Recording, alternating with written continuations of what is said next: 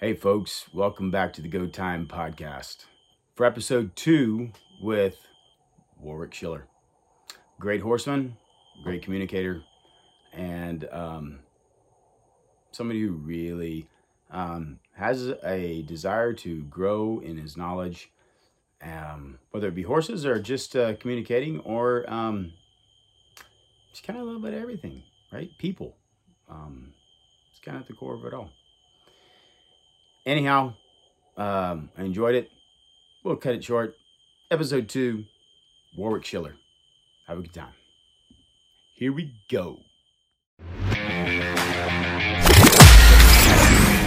Welcome to the Go Time Podcast. Go Time Podcast. The meeting place of industry leaders, elite athletes, and game-changing individuals from around the world. Here we explore the grit, guts, and mental fortitude required to succeed in business, competition, and life that you've been looking for. So stop looking and start listening. It's Go Time with Brendan O'Reilly and Todd Martin.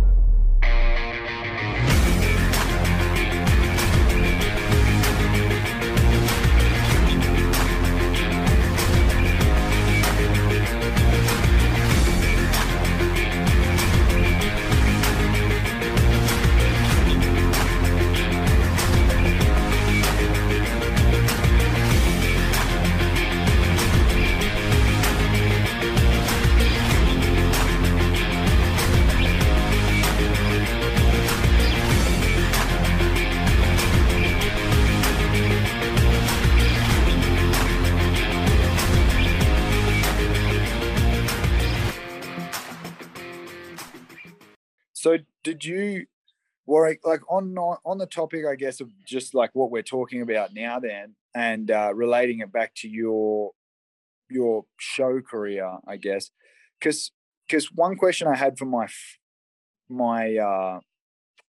friend that I told you about, who's a really good horseman, and he was a good camp. He's done well in camp drafting, but his priority is always like his horses and his relationship with his horses, right?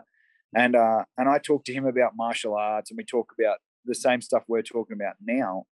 How, to start with, it's a journey outwards, and then it becomes a journey inwards, essentially.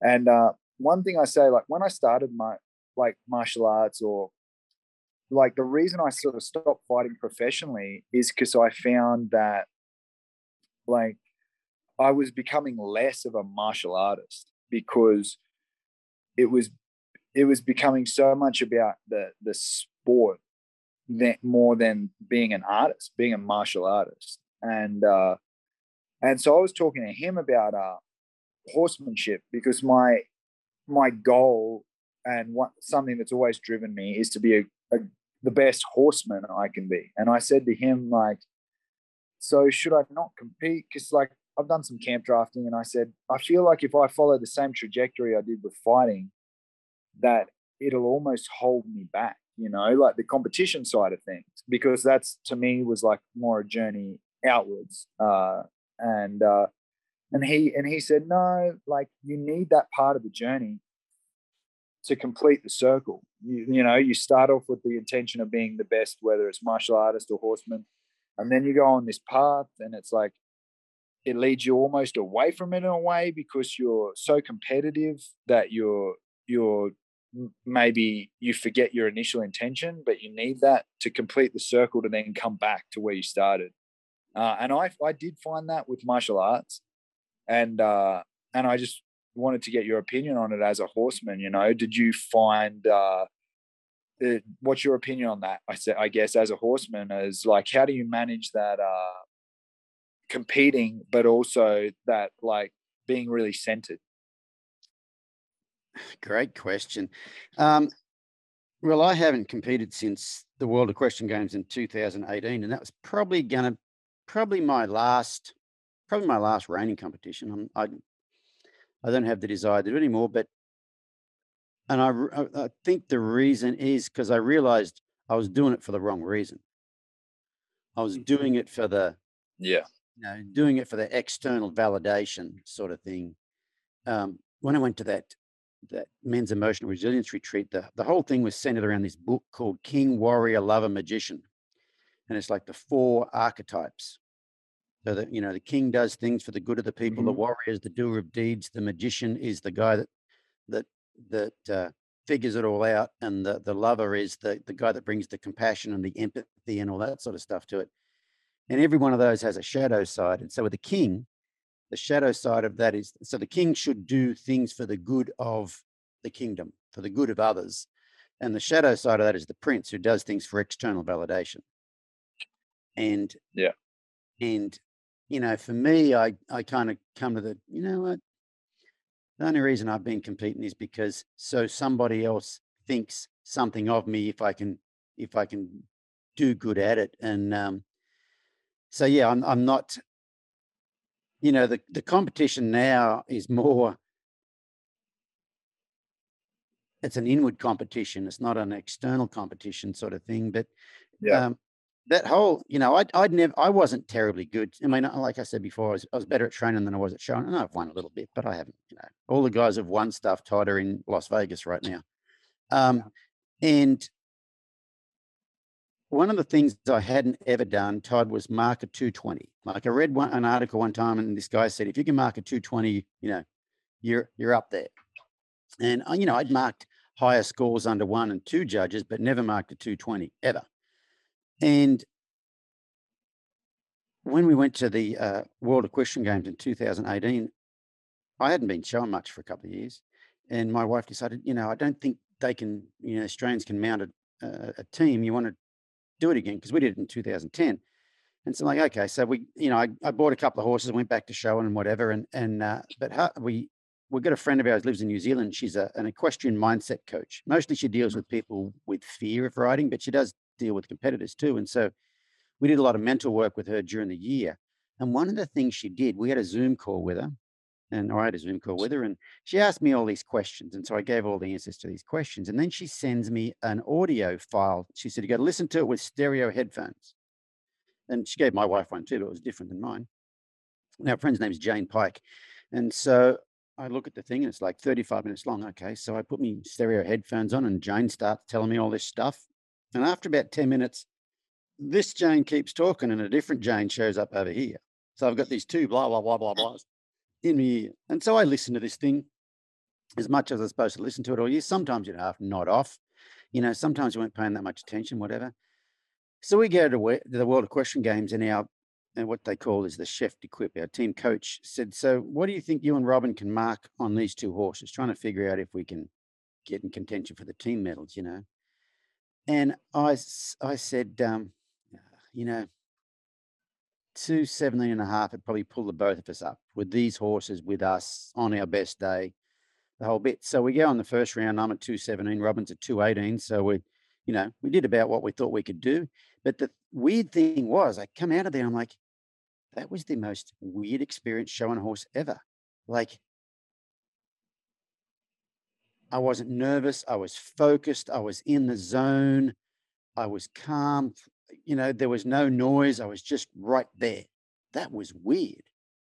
Anyway, so at the World Equestrian Games, the first round is the team medal competition. So the placings from that, the team medals. But then for the individual finals, they take the top 15 from the first round and they go straight to the individual finals. And then they take the next 20 and they have a semifinals. And then the top 5 of those go to the finals, so that there's 20 in the finals. And I scraped in the last place for this semifinals, which we never thought that would happen. So we go back and go again. And I'm at 220. I'm 3 points higher than I was in the first round. And I marked the highest score I've ever marked under 3 judges at the friggin' World Equestrian Games. Like, I'm supposed to have my ass cheeks clamped pretty tight, and I'm supposed to be a bit, and I was just in the freaking zone. And then my wife goes in, she marks a 220.5. But afterwards, And we were one spot out of making that friggin' open finals at the World Equestrian Games. But afterwards, I was like, that was weird, because it was totally different than any time I've ever shown before. I've never felt it like, what was different? All of a sudden it dawned on me. It wasn't just what was there, what wasn't there. I'm like, Yeah. I just realized that every time I've ever competed, consciously I'm thinking, I know what I'm doing. I know what this horse can do. And I know how hard to push. I know what, but subconsciously I'm like, who do you think you are? What do you think you're doing? Yeah. You can't do this. And I've never known that voice was there until it wasn't there. Yeah. Completely different. It turned out that thing that Jane did for us during the year was a hypnosis thing. And so when she's talking in this ear, when she's got the two voices going, whichever one you're listening to, the other one's going in your subconscious. Okay. And she didn't tell us what she was doing, but that whole tape was about limiting self-beliefs and all that sort of stuff. She asked us a lot of questions about, limiting self-beliefs and all that sort of thing. And she's talking about on this thing, or undoing those things. But I didn't realize it had done anything till I competed. And it was weird, because, like I said, the show pen had never felt like that before. It'd never been that clear and stuff. And part of it was I was focused and calm and in the zone, all that stuff. But part of it was that what Jane calls the itty bitty shitty committee wasn't there. Yeah. And that all comes back to that self-talk that you have that you don't know you have, and that's the thing, you start to understand that words matter. And, Australia's a whole country full of people calling each other dickheads when you like each other. But you know what? On the surface, you might think, yeah, he means good, but somewhere it's going in there. You know what I mean? And I'm really big into making sure that you, whether you talk about other people, talk about yourself, talk about your horse, whatever, that you're pretty sincere with your words, because it does make a difference. It changes your energy, Yeah. Man, that's cool. Yep. That makes a ton of sense, Warwick. Yeah. Real cool. But anyway, yeah, so that, I was pretty sure, this is probably going to be the last time I show, because I'm thinking I've kind of got it figured out why I've been showing all these years, and I don't need that external validation anymore. Yep. I'm the one who's got to validate me, not something I do or somebody else's opinion of me. And then I go and mark the highest score, the score I never marked. Yeah. But man, that's not really surprising, I think, right? To like where things start finding their center internally, and then externally things start lining up. I think it's like, that makes a lot of sense. And you see it, I think you see it a lot in life too, it's good when people do it consciously, but sometimes you see people do it unconsciously, where they might just naturally, a few things have aligned in their life a bit better, and suddenly the rest of their life starts falling into place, Yeah. So that's pretty cool. Yeah. I had a pretty similar deal. Well, tried to be a similar deal, but it worked completely the opposite. I had actually gotten a really good horse to be able to show at the and on that point, I was at the 2010 games. You competed at the 2010 games, and I was at the 2010 games. I was coaching and helping some of the girls that were on the Danish Olympic team, and so like that for the folks that are trying to figure that out and see what that's like.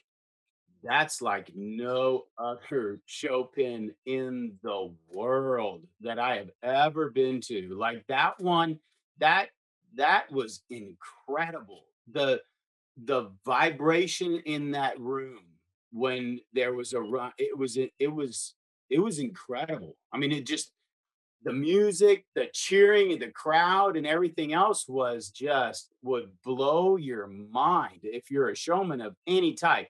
There was no one else that was in that arena that didn't feel the chills down their spines when you come running in for any of those runs. That was like at a whole nother level of competition. I mean, really a whole nother level. It was incredible.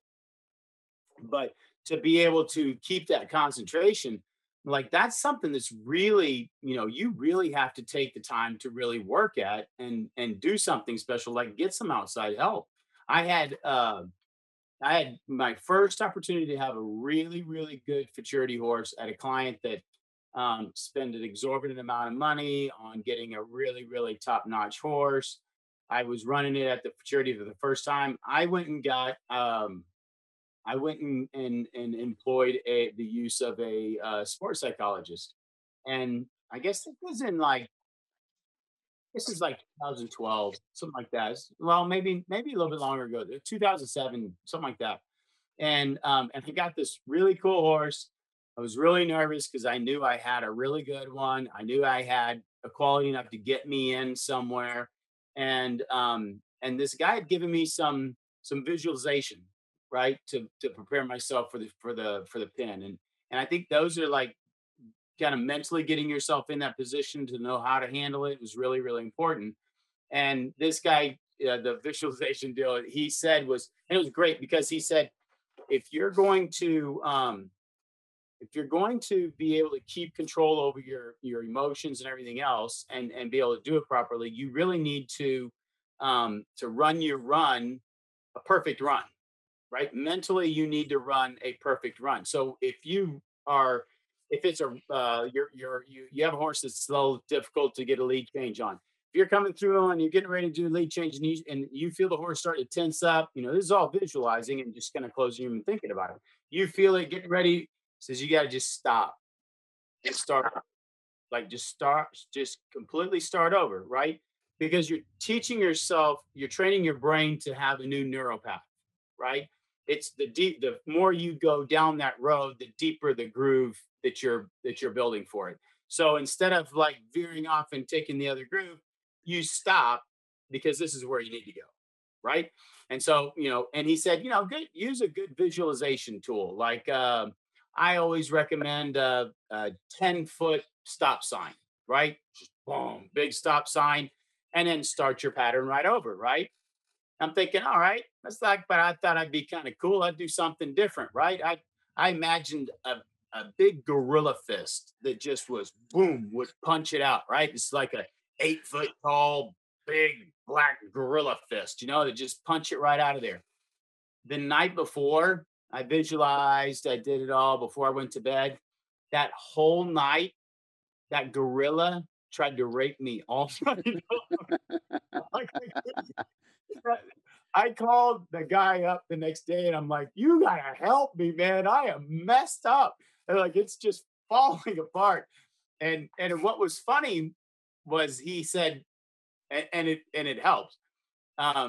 He said, you gotta go in a room by yourself and just like let it out. Like just break down, let it all out.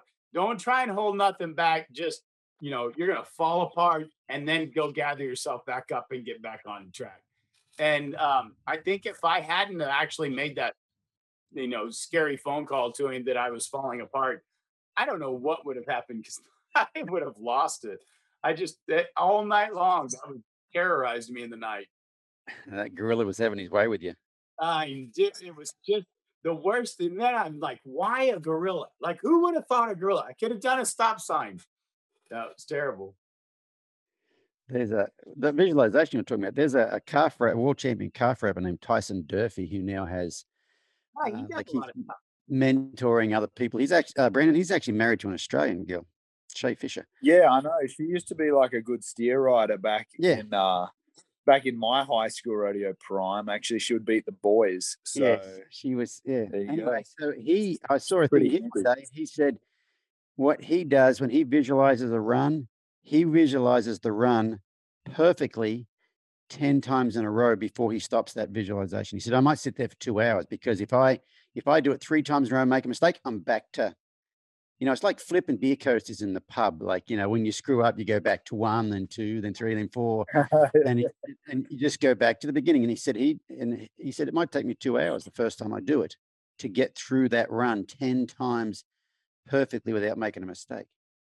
And that visualization, they did a study back, I guess it was probably like 20 years ago, where they actually had this like bonnet cap that they would put on your head, and the electrodes and whatever, and they would actually, like map they do now, they map your brain, right? So they map your neural paths, and they had shown where they had Olympic swimmers that they had measured their brain waves and their neural paths while they were competing in swimming, right? And then had them go and just visualize a swimming competition, right? Exactly the same. The mapping was identical. So what they were doing and that's kind of like the whole deal on visualizing, is that you're teaching yourself you can do it really wrong. And that's what most people do. Right? They go and they think about, well, this is going to happen. So this is going to, I'm going to react with my horse. I'm going to do that. And I'm going to do this. And all you're doing is you're teaching yourself to react that same way. I thought that was really fascinating the way they do that. Yeah, the mental game is the game of life, isn't it? Yeah. That's Yeah, all it is. Yeah. Yeah, it really is. Yeah. So well, I guess you haven't competed in a couple of years. Do you have intentions to go back to the show pen any? You know what? Not in the Reining. No?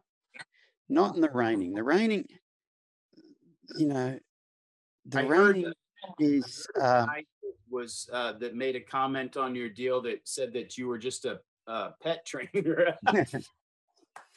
yeah, whatever. What other people think of me is none of my business. And that's the funny thing. Like I kind of fell into what I'm doing. I was just a horse trainer, and Yeah. when we lived in Australia, I got asked Brandon at Equitana, I got asked to commentate on the Way of the Horse there, which is a colt starting competition. Oh yeah, yeah. I stood in front of 3,000 or 4,000 people 3 days in a row and explained things, and pretty soon the phone's ringing off the hook. Hey, we like the way you explain stuff. Do you want to do a clinic? And I'd never thought of doing clinics. So, I started doing clinics. And then when we moved back from Australia back to here, I had to start all over again. I had no horses to ride and had some time. So from doing the clinics, I'd noticed that a lot of people have some trouble with some real simple ideas. And so I just made some little YouTube videos. And anyway, all that stuff kind of took off to where that's basically what I do these days. But there's no plan to do that. And the thing that, like, if you're a kid and you want to be an actor, you're going to be a bit of a public figure, and you're probably prepared for it. But when you're an accidental public figure like I am now, like my YouTube channel's got 24 million views or something. Yeah, wow. And when you have there's no school to go to have you prepared to have a whole lot of people have an opinion about you who really have no idea who you are or what you are or whatever. And that's been a bit of a struggle for me. I don't think it's a struggle for everybody, but for the way I viewed me, I've kind of got a bit of a handle on it now. But that public perception, what other people think of you, they say what other people think of you is none of your business. But it's easy to say, but it's a hard lesson to learn. It's hard to live that. It's really funny when somebody like that, because knowing where I started and how I felt about the views, my reason for showing before was to prove that guy wrong, right? And the funny thing that I thought was comical about the comment that was made, right, was and really refreshing to see that you had to not control over, but who you are, and those who around you who know who you are know you. There's nothing to prove, because the kid hasn't reached half the heights that you have, or half the accomplishments that you have, and you never felt like you had to validate it. And I thought that was pretty inspiring. I mean, with all things, that the way you handled it, it was like, that's sad and silly for you more than anything else. That it was, but I was curious on the going back to the show pen, and I kind of feel like, for probably the past 3, almost 5 years, I really haven't had much of anything of any top caliber to go and show. But I have one that I'm going to go show this year at the Futurities, and I'm I'm actually looking forward to it again, and not for any other reason except for I'm looking forward to enjoying it again. I'm looking forward to going back and finding the joy in the pursuit of being good again, right? Or what I feel like hitting an accomplishment of taking this, you know, joker of a 3-year-old that thinks he's funny and going and seeing what he can do, and see if I can't twist him around a little bit to see if I can get him to be a competitor and have fun with it. And I kind of really can anything look forward to coming out of that pen with a smile on his face. Yeah, as far as the competing, I may go back to compete in some. My wife's quite competitive, but she's probably done her last reining too. So she's trying to figure out what's what's next. The thing with the reining to compete at the level we want to compete at, Yeah. it's you've got to have the right horse with the right mental outlook, and I'm not saying they're abusive to them, but there's a whole lot of strictness. It's like being in the Marines sort of thing. And yeah, I'm not interested in something that they got to try that hard, like they just got to try their guts out every time. So it'll probably be something that's more technical but less physical. Huh. You know what I mean? That's I don't know what that might be. Maybe it's the ranch riding at the quarter horse shows or whatever. But yeah, I'm not sure what that is. I, Yet. I think one of the things that I'm looking forward to trying this next after the futurity on this one, and I'll still show him some and stuff, but my next kind of experiment is taking my youngest kid, she's 11, and doing the breakaway roping with her. um and I guess that's the joy I'm getting to find is taking her, and she oh, Warwick, man, I see in her, oh, I see so much of me. Like, I see the when she gets out there and she's getting ready to rope one and whatever, she just is so tight and tense and intent on doing it. And I see her when she gets done, I see her look over at me for the validation or for the whatever, and I'm just like, I get to smile from ear to ear. She can miss them, she can whack them in the back of the head, and I'm like, you're great, like, that's so cool. I can't believe you're up there doing that. And she's like, why are you always cheering for me? I was like, guys, I'm like your biggest fan, man.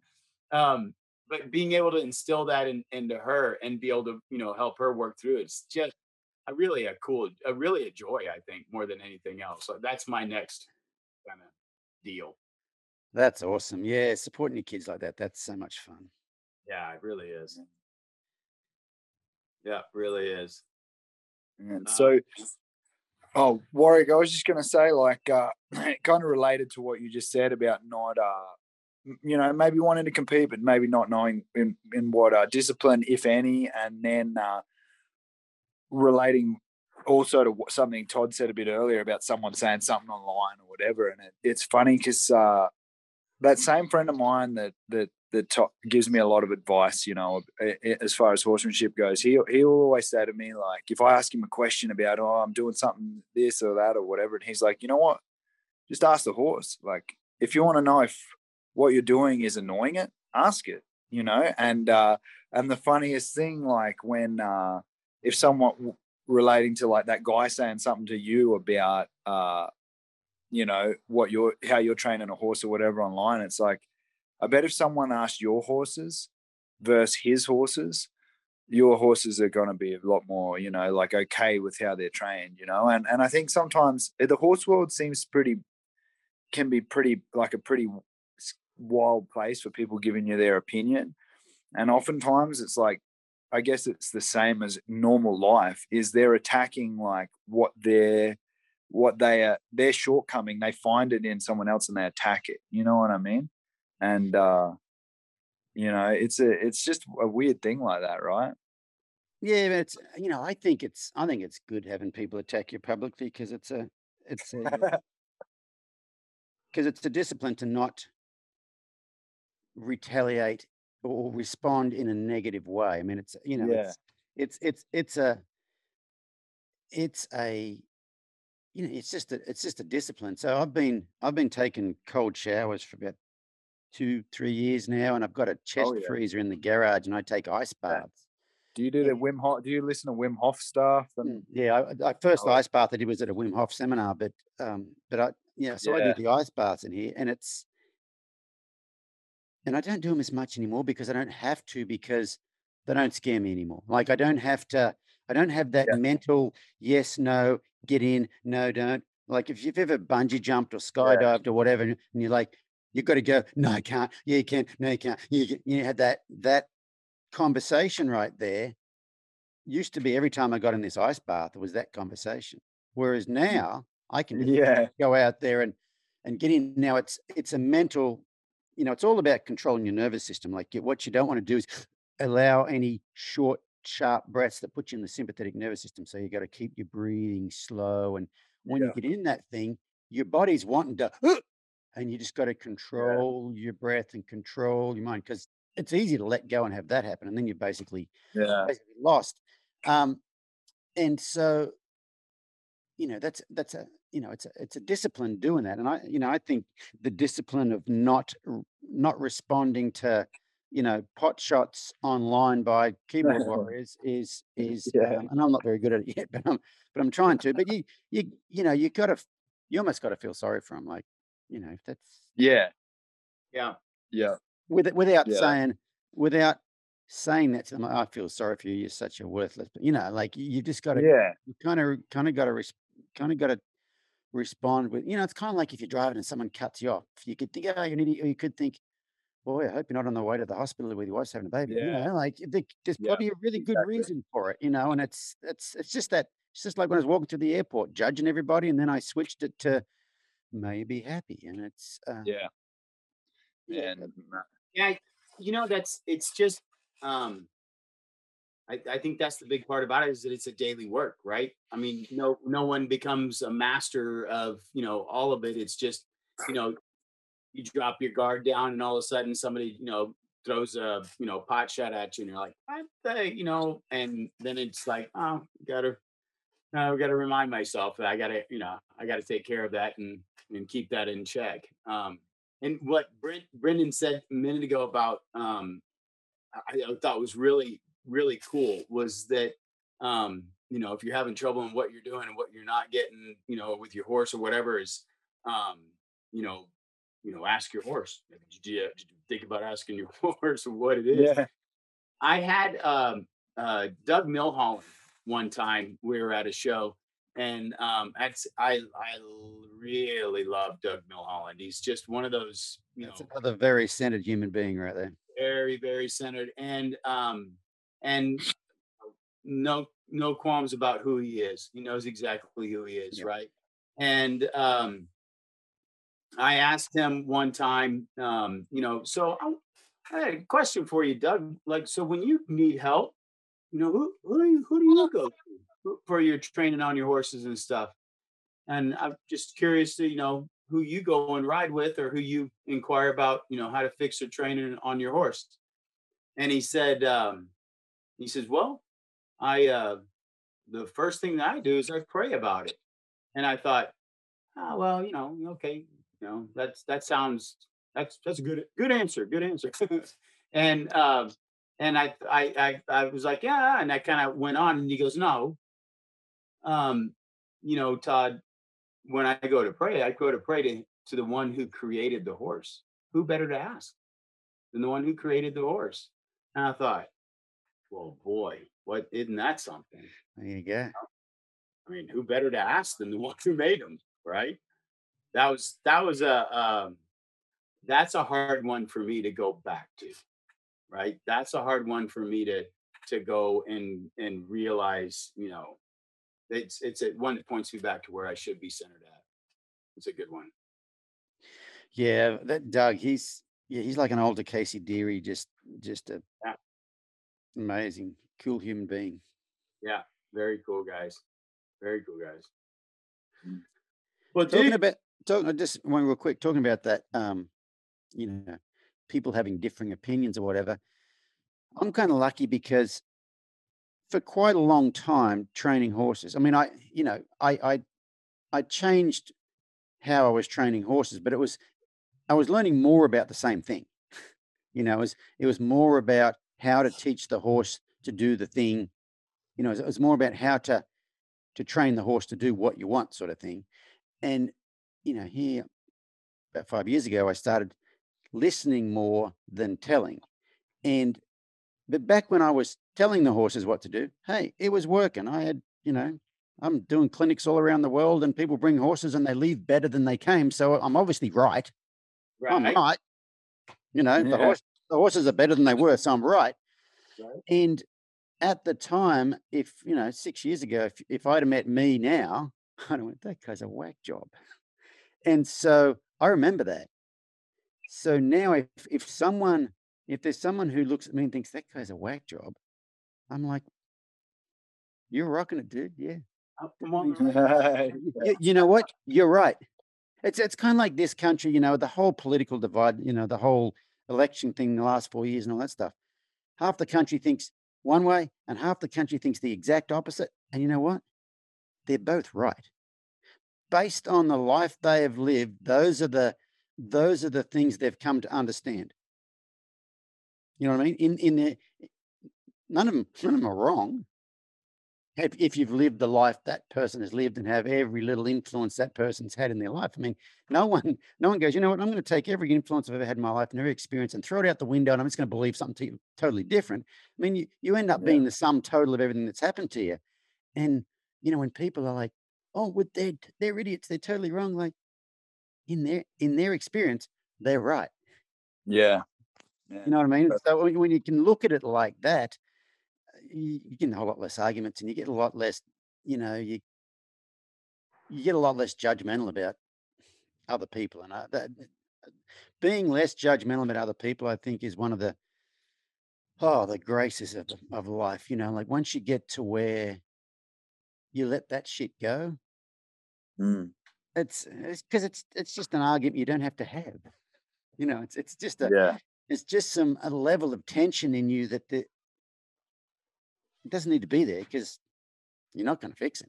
And if someone comes and asks you your opinion about something, I'm thinking about looking at things differently. What do you think? By all means. But if they're, if no one's asking for your opinion, No, I think Yeah. what I think the problem that we get into in like the situation that we're in now, in this, everything that's going on. I think the one thing that always comes to mind with me is that we're constantly pushed to figure out and find and focus on our differences, and we never look at what it is that unifies all of us.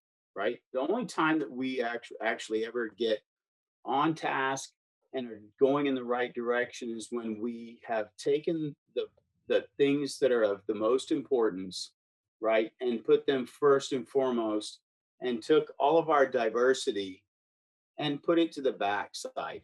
The I always thought it was really crazy, the definition of of university. Like that's the institution of higher learning, right? Where we're going to go and become a little more enlightened and grow in our learning. Not necessarily that we have to align, right? But that we are going to go to a place where we actually learn how to learn, right? That's really what the higher deal of higher learning is to become more open-minded and actually become to get to where you know how to look up and research and become more knowledgeable about whatever subject it is. But the derivative of the word university is finding unity in our diversity, right? It's finding the unity, wow.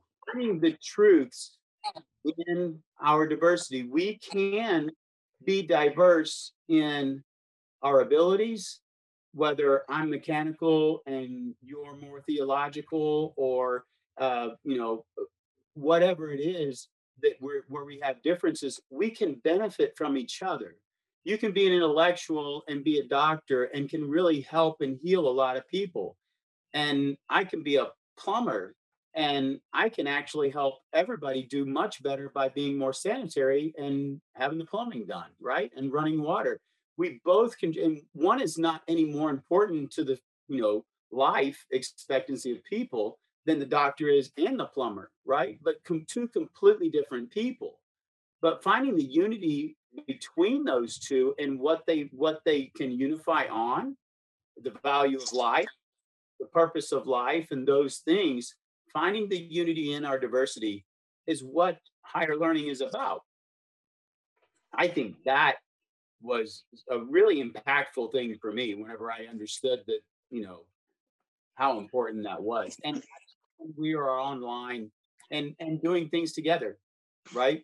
Um, I think with horse trainers, we have a tendency to, if we're doing things and doing things right, and we eliminate all of the, whether it's customers, competition for the purpose of, make a better living and doing whatever else, we eliminate all of that. If me, you, Doug Milholland, Casey Hidiri, uh, you know, Andre Fapani, who I think is one of the most horse savvy people around, period. And we took all of those and we did it for, we sat together. There's nothing we wouldn't hold back. We'd give each other all the information and help each other all grow because I've not met that in the reining horse industry, at least, that there was anybody holding anything back. I can call any competitor and they're going to, hand over and give me any information. And that's, being unified for a purpose. Yep. I think that's cool. Yep. Very cool. So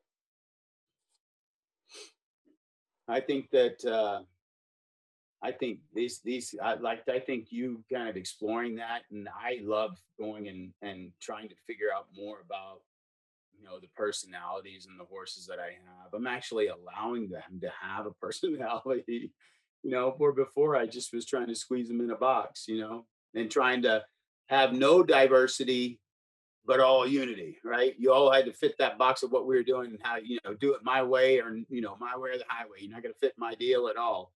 And it's just kind of neat to see, I even read on some of the stuff that Fapani's doing and some of the stuff that he's doing. He's loosening up some of the stuff that he's doing and, going more along with the lines of getting the most out of a horse that doesn't fit his program and kind of dealing. He's growing with it too. It's just really cool to see. Really cool to see. Yeah, I think so. Very cool. So cool. Well, I've enjoyed this, man. I really have. I've learned about more stuff about the horse industry and different parts of the horse industry.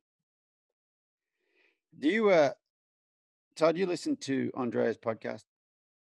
Yeah, I have. I've listened to quite a few of his. Have you listened to the one with Todd Bergen? No,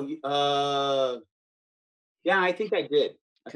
What I found fascinating about that was, at one point in time, they were talking about cutting, and Andrea had spent a week in Texas with Clint Allen, I think. And Andrea said, "You know what? If I didn't have kids that are going to go to college and a business and the whole thing," he said, "I'd start cutting right now." He said, "Those horses he said, we've got to, in order to do the reining at the level we do it at, we've got to kind of turn these horses into robots. But those cutters are completely different. They're bright-eyed. They're a lot more expressive." And Todd said exactly the same thing. He would rather just train cutters. And think about those two guys in the reining industry are absolute legends and are amazing trainers. And they're both kind of like, yeah, I wish we didn't have to do it kind of like we have to do it. And I thought, I was kind of heading down that path at the time anyway. I was kind of thinking that way anyway. And then for those two guys to admit it on a podcast, I'm like, yeah, there's something to that. There really is something to that. I have a little horse in training with me right now that he's a little Reining. He's great with the youth kid. He's pretty nice. He's one of those ones that has he's busy. and he wants to, screw around a lot and stuff, and which makes it difficult sometimes for the reiner. But he's got loads of talent. Like he can spin like a top, but he just doesn't stay in the frame the way I want him to. And then the more you do with it, the more he wants to screw around and not be in the lead that he's supposed to, and just whatever. And he's been a really, but he's a talented horse, and you want to get him going along and stuff. And the little girl decided that she wanted to start doing breakaway also. And he's been one of those ones that, he's fun to go and ride. He has a lot of ability, but he has not been one that, like I'm looking forward to pulling him out first, right? I put him on calves here the past month. I genuinely love that horse. He's he's a different horse. I mean, he's just now he comes out. Before it was like the warm up was like, oh my God, we just got to go through and work that lead again and whatever else on the whole warm up to get him where he just do what you wanted. He walks out, and if he smells a cow, he's just keen as can be, man. He's ready to go work. He's happy, no screwing off. I mean, he's like super level headed about the whole thing. And I have not experienced that before. I have not worked cattle a lot before, and he's making me really dig that. That's something I had not experienced before, and that's an eye opener. Having one that really has like all of a sudden loves what I can tell you that little horse loves what he gets to do now. I can't tell you he liked it before. Right. Yeah, that's whatever I do next will have some purpose to it. You think about reining is just an abject lesson in obedience. It's like, how well can I teach a horse to be obedient to do something that really has no purpose for the horse? Whereas working cattle, anything where you got to climb over obstacles, horses that jump. If you've ever ridden jumping horses, they prick their ear and they go into the jump. And I think something where there's a purpose to it is what I think I'd like to try to do. I'm on board with that too. I really am. That's been an eye opener for me. I don't know that, and I guess that's the challenge that I'm finding in the running the maturity horse this year is I as much of a joker as he is and stuff, I really want to get him to the futurity and like it as much as I do, right? That I'm looking forward to seeing what I have when I walk out of the pen, right? Yeah. It's just a different mindset. I guess that's the reason why I'm really looking forward to going back to the to Big Pen this year. Is just it's almost like an experiment, testing out what it is that I'm working on now. Yeah. Yeah. Good luck with it and have fun with it. It'll be fun. We'll see. I can be easily frustrated too. Who knows? What you guys were just talking about there, like as far as like the discipline of reining and all that goes, it makes me think of something I heard Hicks and Gracie saying, like Warwick, for like, you may not know, but there's this guy Hicks and Gracie who in Brazilian Jiu-Jitsu, he's just this legend because he kind of transcends the physical aspect and he just operates on this plane of like just understanding it in a different way, and he was saying like a good teacher will know how exactly like how to teach what he knows, but a great teacher can see what he needs to teach that individual, and it's like, it seems like that is such a big thing, whether you're training kids or training horses or whatever, is how do you deliver the knowledge without delivering in a way that kills their spirit, and I think like just you guys both saying that about the reining, it seems like it may not be just it may be the nature of the sport, but it may also be just that we're also horse training used to be like you never thought about the horse's feelings, and then maybe you could start to think about the feelings, but you didn't care anyway, and now it's like, now I think more and more people are starting to open their eyes to, hopefully in the future we'll see like, okay, how do I deliver this knowledge in a way that acknowledges they have feelings and they're an individual, and how do I get the most out of that individual with them still loving it, which is exactly what you just said, Todd. You know, how do we get them to the finish line with them loving it as well? So yeah, it'll be interesting. Yeah, that's the challenge there. Mm-hmm. Yeah, that's the competition in itself.